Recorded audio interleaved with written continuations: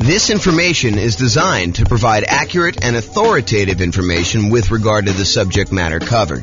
It is offered with the understanding that the presenters are not engaged in rendering legal, accounting, or other professional services.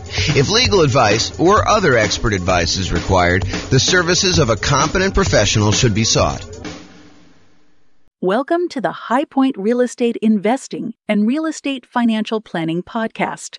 Learn all about investing in real estate in High Point, North Carolina, with a combination of real estate financial planning and modeling with numbers specific to High Point, plus syndicated, more generalized recordings of live and pre-recorded real estate investing classes, not all of them specific to High Point. Be sure to stay tuned after the podcast for a message from our sponsors. Well, good morning and welcome, everyone.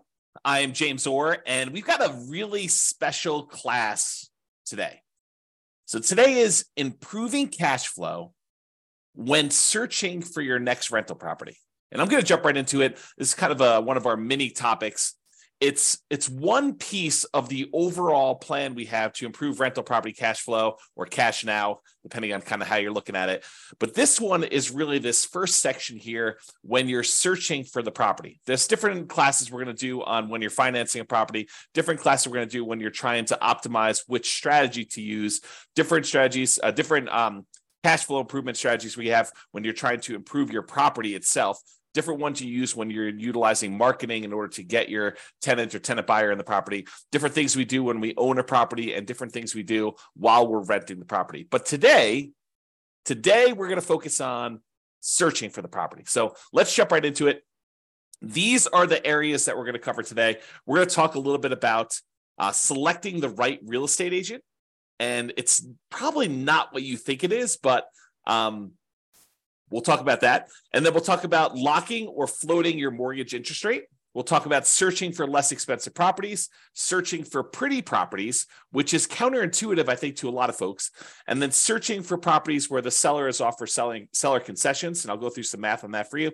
And then we're going to talk about searching for all the different creative financing strategies, like owner financing or wrap financing or subject to or assumable loans or installment land contracts or seller financing. So we're not going to teach an entire class on all those different types of creative financing, but I'm going to mention to you some of the benefits of basically searching out those creative financing strategies. So remember, the focus here is we're thinking about you as buying a rental property in the next 90 days, one that's going to move you toward being financially independent, even though prices may be really high, interest rates may be really high, and rents may be lagging.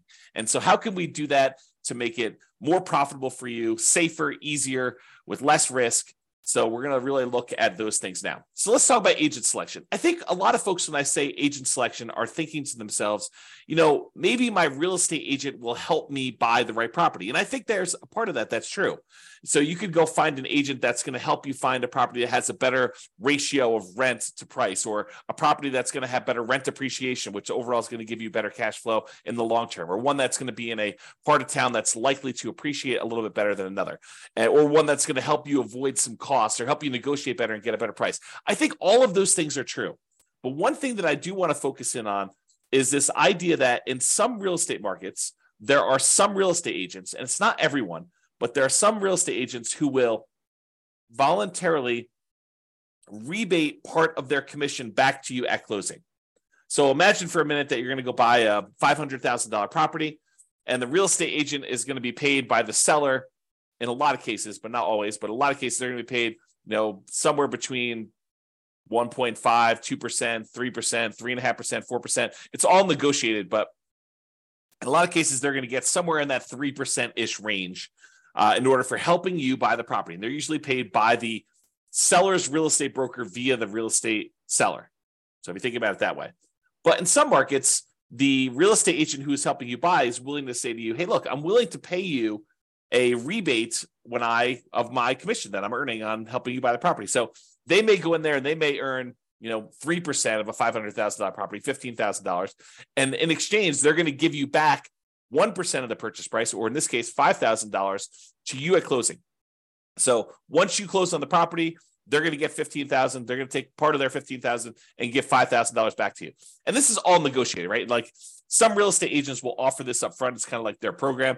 Some real estate agents, you can negotiate getting a rebate back of their fee. And so it's just something to think about. So what I want to talk to you about is why this might be in a cash flow improvement. At first, you might think, well, I'm just getting part of my down payment back. Well, sort of, right? And I think that's true. You are getting part of your down payment back, part of the money that you had to come up with in order to buy the deal. But if you think about it in terms of how it improves cash flow, you might think about it this way. So it's almost like if you got $5,000 back on a $500,000 purchase, it's almost like getting $400 more per month back for a year, plus a little bit more. I mean, $400 per month for a year would be $4,800, and you got $200 extra. So it's really like getting $400 more back. And then at the end of the year, maybe rents have gone up a little bit, and you're not. If you were $400 a month negative, then maybe rents go up a little bit, and now you're not quite as negative after that. So you could look at this as offsetting some of your negative cash flow if you've got negative cash flow on your property. Ideally, we're trying to get you to the point where we can improve it all these different ways where you have very little or no negative cash flow or significantly positive cash flow, depending on your market conditions and where you are and what you're putting down and what your strategy is and how you're doing all this stuff, because a lot of it's variable. But ideally, if you were buying a property and let's say hypothetically it had $400 a month negative cash flow, but you're able to get this $5,000 rebate back from your real estate agent, then for the first year, you're kind of break even. And then after that, maybe rents have gone up. Maybe maybe you're renting a $2,000 a month property or a $3,000 a month property, and maybe rents go up by 5%. I mean, I think that's probably a pretty aggressive growth rate, although we've seen more than that recently. But I think over a long period of time, that 5% per year is pretty aggressive. But if you got 5% on a $2,000 a month property, if I'm not mistaken, that's $100 a month. Now your cash flow is not $400 a month negative; it's only $300. And if you're on a $3,000 property, 5% improvement in cash flow. If I'm doing my math right, is $150. Now you're not negative $400, you're negative $250. So this could help get you over that first year of offsetting some pretty significant negative cash flow. Or if you have positive cash flow, it's a way to improve cash flow for the first year, if you think about it that way.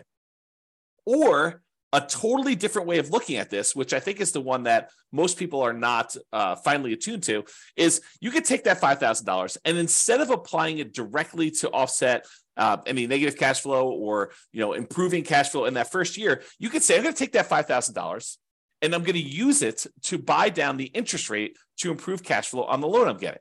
Now, you may need the $5,000 upfront to kind of pay this to the lender when you go to closing, but you're getting it right back after you close as a rebate from the real estate agent in this example. So you may put up $5,000, buy down your mortgage interest rate, knowing that after closing, you're going to get $5,000 from your real estate agent, which could help offset the money you had to put up to do that. So how much improved cash flow will buying down the rate for $5,000, how much will that improve cash flow? Let's take a look. So this is a sheet that one of the lenders I worked with locally here, his name is Matt Weaver with Excel Financial, but he just sends over a sheet showing you kind of what rates are. And this happens to be the rates that he sent over earlier last week. And so I just pulled it up. It happens to be for a $500,000 property for a well-qualified buyer. I believe they're putting 5% down. So this one shows you, I'm not going to go into all the detail. I probably should do a whole class on how to analyze these. In fact, I think it's on the schedule for doing financing. So this one, though, shows you basically how much you had to pay in order to get an improved rate. So this shows you what your interest rate is. So if you decide, hey, look, I want to get the rate from my lender by not putting in any extra money. Like you could go to lender and say, look, what is my rate today if I don't pay you any extra points or extra fees? And they'll say to you, well, it's somewhere between 6.75 and 6.875 is what the rates were at this particular recording. And they vary all the time. And the amount you pay to buy down these things vary all the time. I should mention that too. But right now, if you take 6.875, you're going to get a small $618 credit at closing from your lender.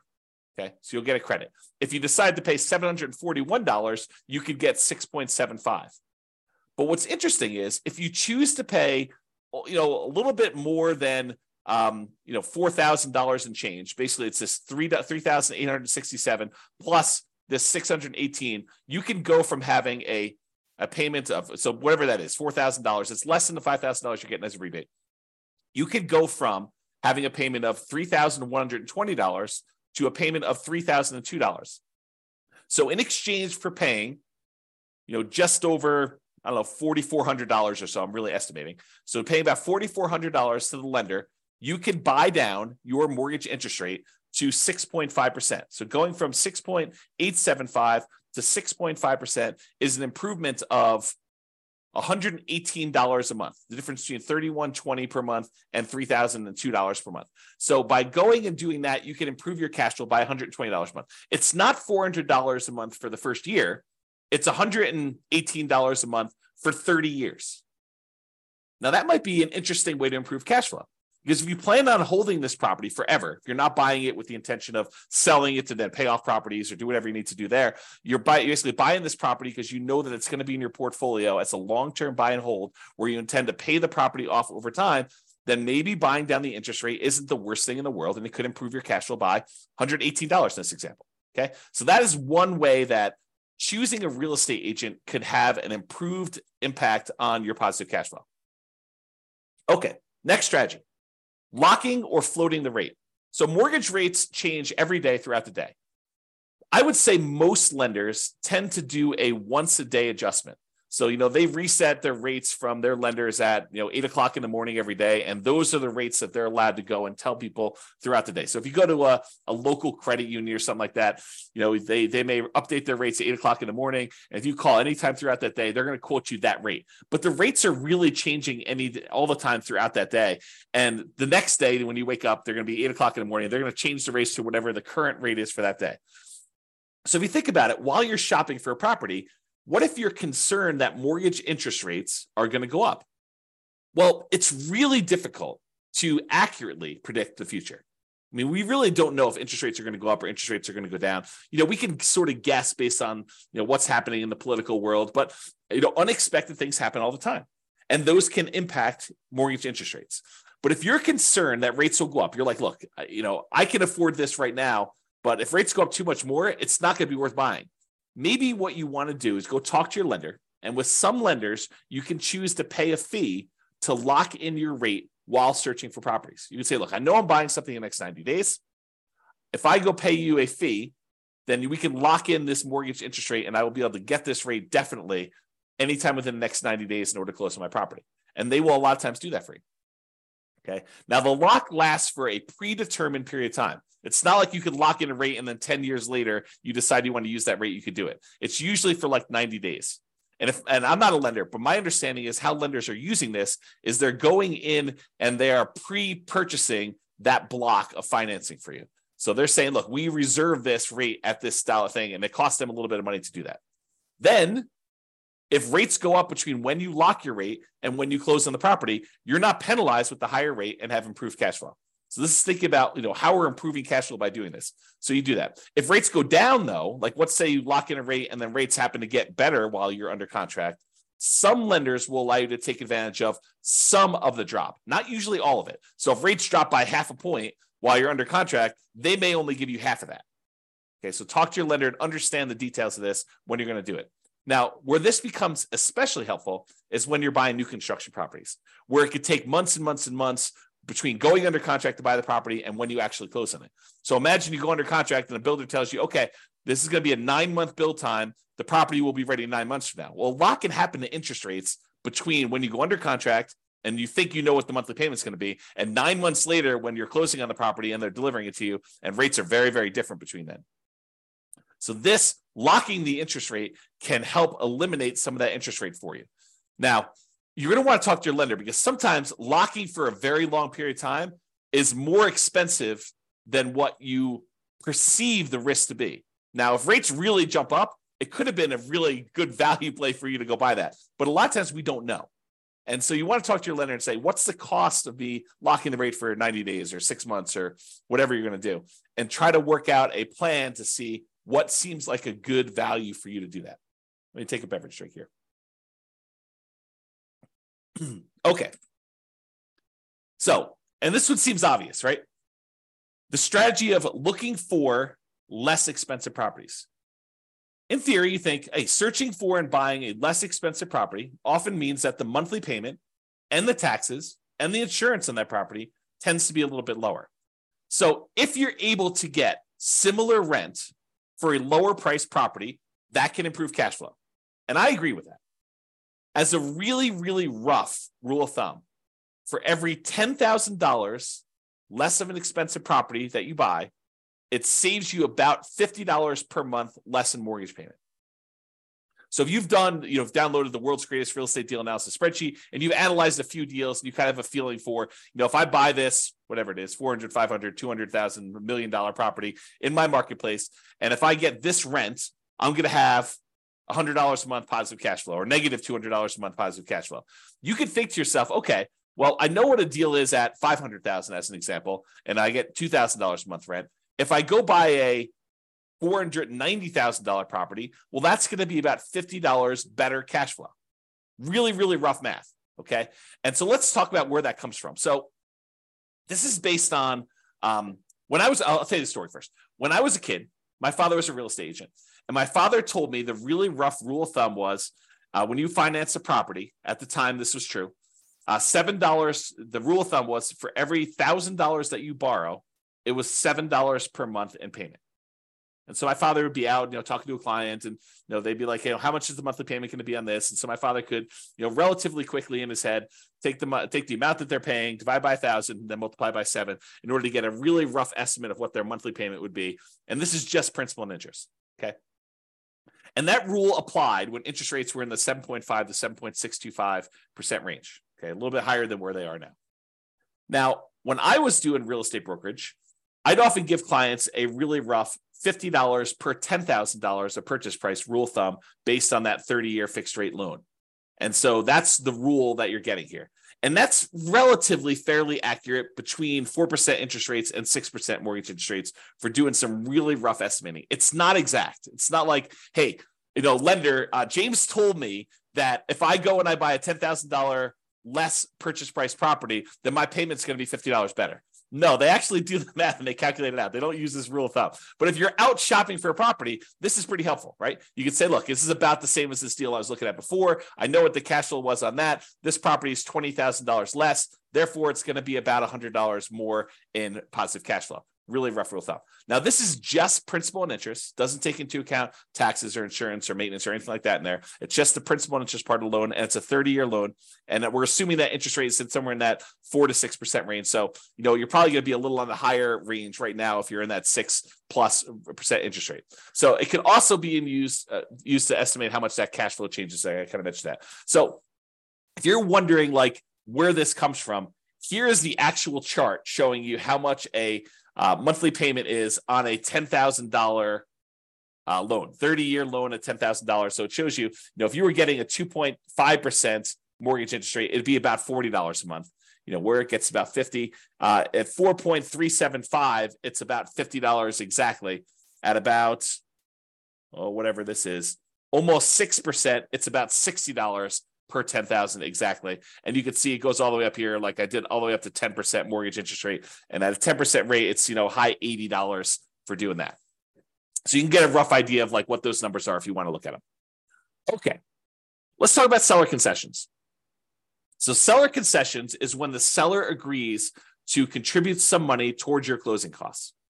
A lot of people think of this as this would reduce how much money I need to bring to closing because it helps cover, things like closing costs or my share of title insurance or, my share of the loan costs or whatever it is. So you could think of it that way. But you can also think of it as a way to reduce your mortgage interest rate. Remember we talked before about getting a rebate from the real estate agent and being able to buy down the interest rate? Well, you could use seller concessions in order to buy down the mortgage interest rate in order to improve cash flow. So let's say you're prepared, you've got enough money to do your down payment, you've got enough money for all your closing costs, and now you're thinking, okay, I really want to improve cash flow. One way to improve cash flow is to say, I want to look at properties where the seller is offering some type of seller concession, which will allow me to use the money they're giving me to buy down the interest rate by whatever amount that was. So if you remember from the real estate agent rebate example, we talked about a $5,000 kind of buy down, a rebate would allow you to buy down the mortgage interest rate such that you improve cash flow by $118 per month for the entire 30-year period. So if you're able to get a seller to contribute $5,000 toward your closing costs, you can improve your cash flow by $118 by taking that money and buying down the interest rate with it. So maybe you want to search for properties where the seller is offering seller concessions. And we haven't talked about it because we're not talking about making the offer yet, but this could also apply to when you're making an offer. remember when you're making an offer, maybe you talk to your real estate agent and you say, look, I'd really like to be able to try to negotiate to get some seller concessions in here and get the seller to contribute some money that you could then use either to offset some of your closing costs and or take some of that money and buy down the interest rate. Okay. All right. Let's talk about pretty properties, kind of building on this theme. So I'm going to kind of walk you through an example here that may be counterintuitive, right? Because I think a lot of real estate investors, they think that, buying a property that needs a little work and capturing a little sweat equity is a better deal. For example, let's say you can go find a property that needs $10,000 in work, but you can buy it for a $30,000 discount. So if you think about it, you're going to go in there and you're going to find a property. It's kind of rough, needs a little bit of fix up, needs some kind of attention to stuff. But for $10,000 out of pocket, plus maybe some of your sweat labor, kind of your effort doing it, maybe $10,000 in hard cash and materials and goods and stuff like that, you could buy this property. You're buying it at a $30,000 discount, such that if you put in the $10,000 worth of work, you've captured, using sweat equity, I use captured in kind of quotes there, but you captured $20,000 in equity. You basically got $20,000 in equity by doing this work yourself and paying the $10,000 in like materials and goods and do that. So if you were going to buy a property that way, and if you were going to sell the property or eventually do some type of cash out refinance where you could take advantage of that equity that you captured, ultimately that could be advantageous to you. I will totally admit that. However, what if you have zero intention of ever selling that property? And you have no intention of actually doing a cash out refinance on that? What if you're buying this property because this is going to be one of the assets you plan to have in your portfolio long-term as a cash flowing asset that is going to help you achieve financial independence? Well, if you're thinking about it that way, does it really matter that much that you captured $20K in equity? Well, maybe. I mean, buying a property at a $30,000 discount, it does improve cash flow, right? Because you're basically borrowing less. So a $30,000 discount means that you're likely saving about $150 to $200 per month in cash flow. How do we figure that out? Well, it's that rule that we just talked about, right? It's this little chart that we showed, how much you save on a $10,000 payment. Well, if you're buying a property for $30,000 less, it's three $10,000 groups. And we estimated, in this 6.25% interest rate, it's about $60-something, low $60 a month. So times three, because we got three of these, and that's about $180, maybe $190 a month. So I'm estimating here that it's in that $150 to $200 per month cash flow range. And it depends on the interest rate, what it's going to be. Okay. Because we're borrowing less. Okay. That's how we got that number. But what if instead of doing that, because $150 to $200 a month isn't bad. But what if instead of doing that and finding a property that needs work and having that extra $10,000 that we have to have on the hand in order to do the work and then doing all the labor ourselves and kind of putting in all effort, what if instead of doing all that work, we said, look, I'm just going to find a pretty house that doesn't need any work. And I'm not going to worry about getting a discount. I'm just going to buy a house that looks nice, is ready to go, it's rent ready, or I'm ready to move in and live there for years and no matter, whatever we're doing there. And I use that $10,000 that someone else might use to do the work and capture $20,000 in equity. And I'm going to take that $10,000 and instead of doing work, I'm going to buy a pretty house and I'm going to use that money to improve my interest rate, to buy down my interest rate instead. What does that do for cash flow? Well, that's interesting. So using that same chart I got from my lender, instead of using the $4,000 or so that I used before we had that rebate from the real estate agent, I said, well, I could pay about $10,000 as a discount. And that improves my interest rate from, somewhere in this 6.875 to 6.75 all the way down to 6%. So I bought down my interest rate for a 30-year loan for the entire duration of the loan. It's not a temporary buy down. This is a buy down for the entire loan.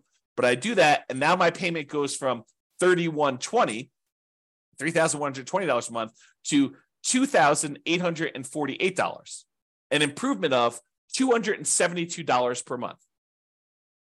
Now, before, if I had done the work, I would have had more equity. But what does equity do for me?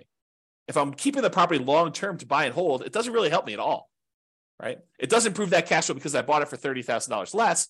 But instead of taking that $10,000 to capture $20,000 in equity, I took the same $10,000 and I've now improved my cash flow by $272 a month instead of about $180 a month. So it's almost $100 more improved cash flow by doing it this way. And you bought a pretty house, you didn't need to do any work. I don't know. Seems like it's something to consider. So talk to your lender about buying down the interest rate and how much it would cost and run the math and say, Is this worthwhile doing? All right, let's talk about some creative financing stuff. So I've kind of grouped all these together because you could search for properties that are owner financing, or search for properties that you could take over a loan, or search for properties where you could lease option it if you really want to get creative, or wrap financing, or subject to, or agreement for deed, or bond for deed, installment land contract, or all those different things. What I've basically done is I've grouped them all together and said, look, you can search for properties where you're able to get non-traditional financing. You don't have to go to a mortgage broker anymore and do all this. So I'm going to just very briefly, because this is not intended to be a class in creative financing, I'll very briefly run through what the differences are between these, and so you understand them, and that way you'll understand it. And then I'll kind of make one or two comments just on these in the terms of using this as a strategy. Okay, so owner financing is when a seller owns a property free and clear, they do not have a mortgage on it, and you go to them and say, I'd like to buy your property, but I would like you to act as the bank. I'd like you to deed me the property, and I will actually make payments to the property for you. I make payments to the property to you as if you were the bank. And then once I made the payments, you release your kind of deed of trust on the property, your security instrument, and then I own it free and clear. Okay, so that's the idea behind owner financing. Basically, the seller acts as the bank. With wrap financing, the seller is sort of acting as the bank, but they still have a loan in place. So you're going to go buy a $500,000 property, and they still owe $200,000 on that. But the seller says to you, okay, I'll tell you what, you make me a payment as if you're buying it for $500,000. I'll take part of what you pay me. I will pay the underlying loan of $200,000 that I still have, and I will keep the difference. So that's wrap financing. You're wrapping an existing loan that already exists on the property. Okay. Loan assumption. There are certain loans that are assumable, FHA loans, VA loans, as two examples, where you could go in there, and it's usually as an owner occupant, but you go in there and you formally go to the bank and say, I would like to qualify and formally assume all responsibilities for this loan. And by doing that, you're able to capture these really low interest rates we had over the last 5 years or so. So you can go find an FHA loan at 3.5% or 3% and buy it instead of getting a new loan at 6.5%. Okay, so the idea is you can go get these really attractive loans that are already out there and take them over by formally assuming them. And it could be a significant way for you to improve cash flow. We'll talk about a little downside to that here in a second. You can go in there and find a rent-to-own program. Let me take another sip here. You could go find a landlord who's tired of being a landlord and say, look, I'd like to rent the property, but I would like ultimately the ability to own this at some point in the future. I'd like an option to buy the property a year or 2 or 3 or 5 down the road, or I would like a purchase contract to be able to buy the property that is a year or 2 or 3 or 4 or 5 down the road that I could use to buy the property from you. So I'm going to rent it from you for a period of time, and then I'm eventually going to buy it. And you could do this if you're an owner occupant, or you could do it if you're an investor who wants to then sublease the property to someone else. So that's the kind of rent-to-own, lease-to-own, lease option, lease purchase family. And then you have the agreement for deed, bond for deed, contract for deed, installment land contract. This is sort of like a car loan where you don't get ownership. You don't get title to the property until you fulfilled your obligation, but you have a contract in place that says, if you make these payments for this period of time, at the end of that period of time, I will then give you a deed for the property. So it's a kind of a variation on owner financing that more protects the seller in a lot of ways, because they don't give you ownership of the property until you've done what you agreed to in the agreement, whatever that is, agreement for deed or bond for deed or contract for deed or installment land contract. And then finally, subject to is when a seller deeds you ownership of the property and they leave their existing loan in place. It's sort of like a subset or variation on wrap financing. With wrap financing, you're paying the seller. The seller is usually paying the underlying loan on the property, and you're kind of like part of the money goes to the seller, part of the money goes to the underlying loan. A lot of times with subject to, you're basically making an agreement with the seller where the loan is very high loan to value. You know, it's you're buying a $500,000 property and the loan is for $480,000, and the seller's like, look, I'm going to deed you the property. You just agree that you're going to make payments on this loan that's still in my name, and we're going to leave that loan in place. You're not formally assuming it. You're not going to the lender and saying, I am applying to formally assume all responsibilities for the loan. You're just saying, look, the seller is deeding you the property. You're now the owner. Deed means ownership. They're deeding you the property. Now you're making payments on the underlying loan to this that the seller has on there. And the loan is staying in the seller's name. Okay, so that's an overview of creative financing. And you can see why these might be more advantageous because, and there are probably exceptions to everything I'm about to say, but they tend to be more flexible in negotiating financing terms. If you go to a traditional mortgage broker and you start haggling with them over getting you a better interest rate, They're probably going to say, no, this is the rate we got. This is it. No, there's no negotiating. But if you go to an owner, they might be much more willing to say, hey, look, interest rates right now are 6.5, but I'm willing to, do financing at 5% or 8%. I mean, it could go either way, right? So you could possibly negotiate improved interest rate and loan terms. Okay. You could say to them, I'd like to pay you interest only for 5 years, and then I'll do an amortization schedule where I'm paying you a little bit more, including principal on the loan. You could do all that stuff with a seller if you're doing creative financing there. And then assumable loans. So you could formally assume a loan with a better interest rate than you could get now. That's really the appeal of it. These loans tend to be assumable for owner occupants only.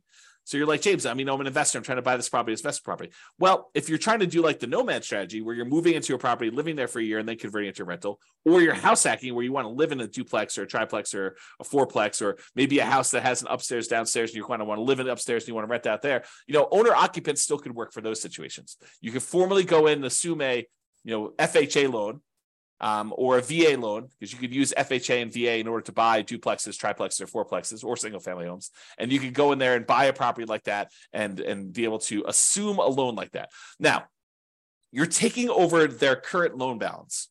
So if they bought this property, 5 years ago, and property values were worth $400,000 5 years ago in your marketplace, and now they're worth $500,000, and they paid down a little bit on the loan over the last 5 years, they may only owe, $340,000. But the property's worth $500,000. So the trick is you can formally assume a $340,000 loan, but you still got to come up with that difference between what they're selling to you for, the $500,000 and the $340,000. So you need to come up with a lot more than 3.5% down or 5% down. So you have to formally come up with $160,000 as down payment in order to be able to assume that loan, which makes this much more difficult to implement. Okay. So maybe you could structure it where you can get the seller to agree to some type of owner financing, but a lot of times the lender will not want you to assume a loan with owner financing with seller second mortgage in place either. So you want to talk to about that. All right. So those are all the strategies to use when searching for properties.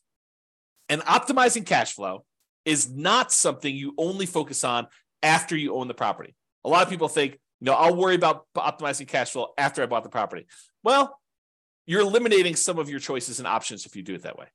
There are things you can and maybe even should be thinking about when you're searching for properties to improve your overall cash flow. And better to take a more holistic approach and optimize at all the different various stages rather than just when you're trying to optimize for rent.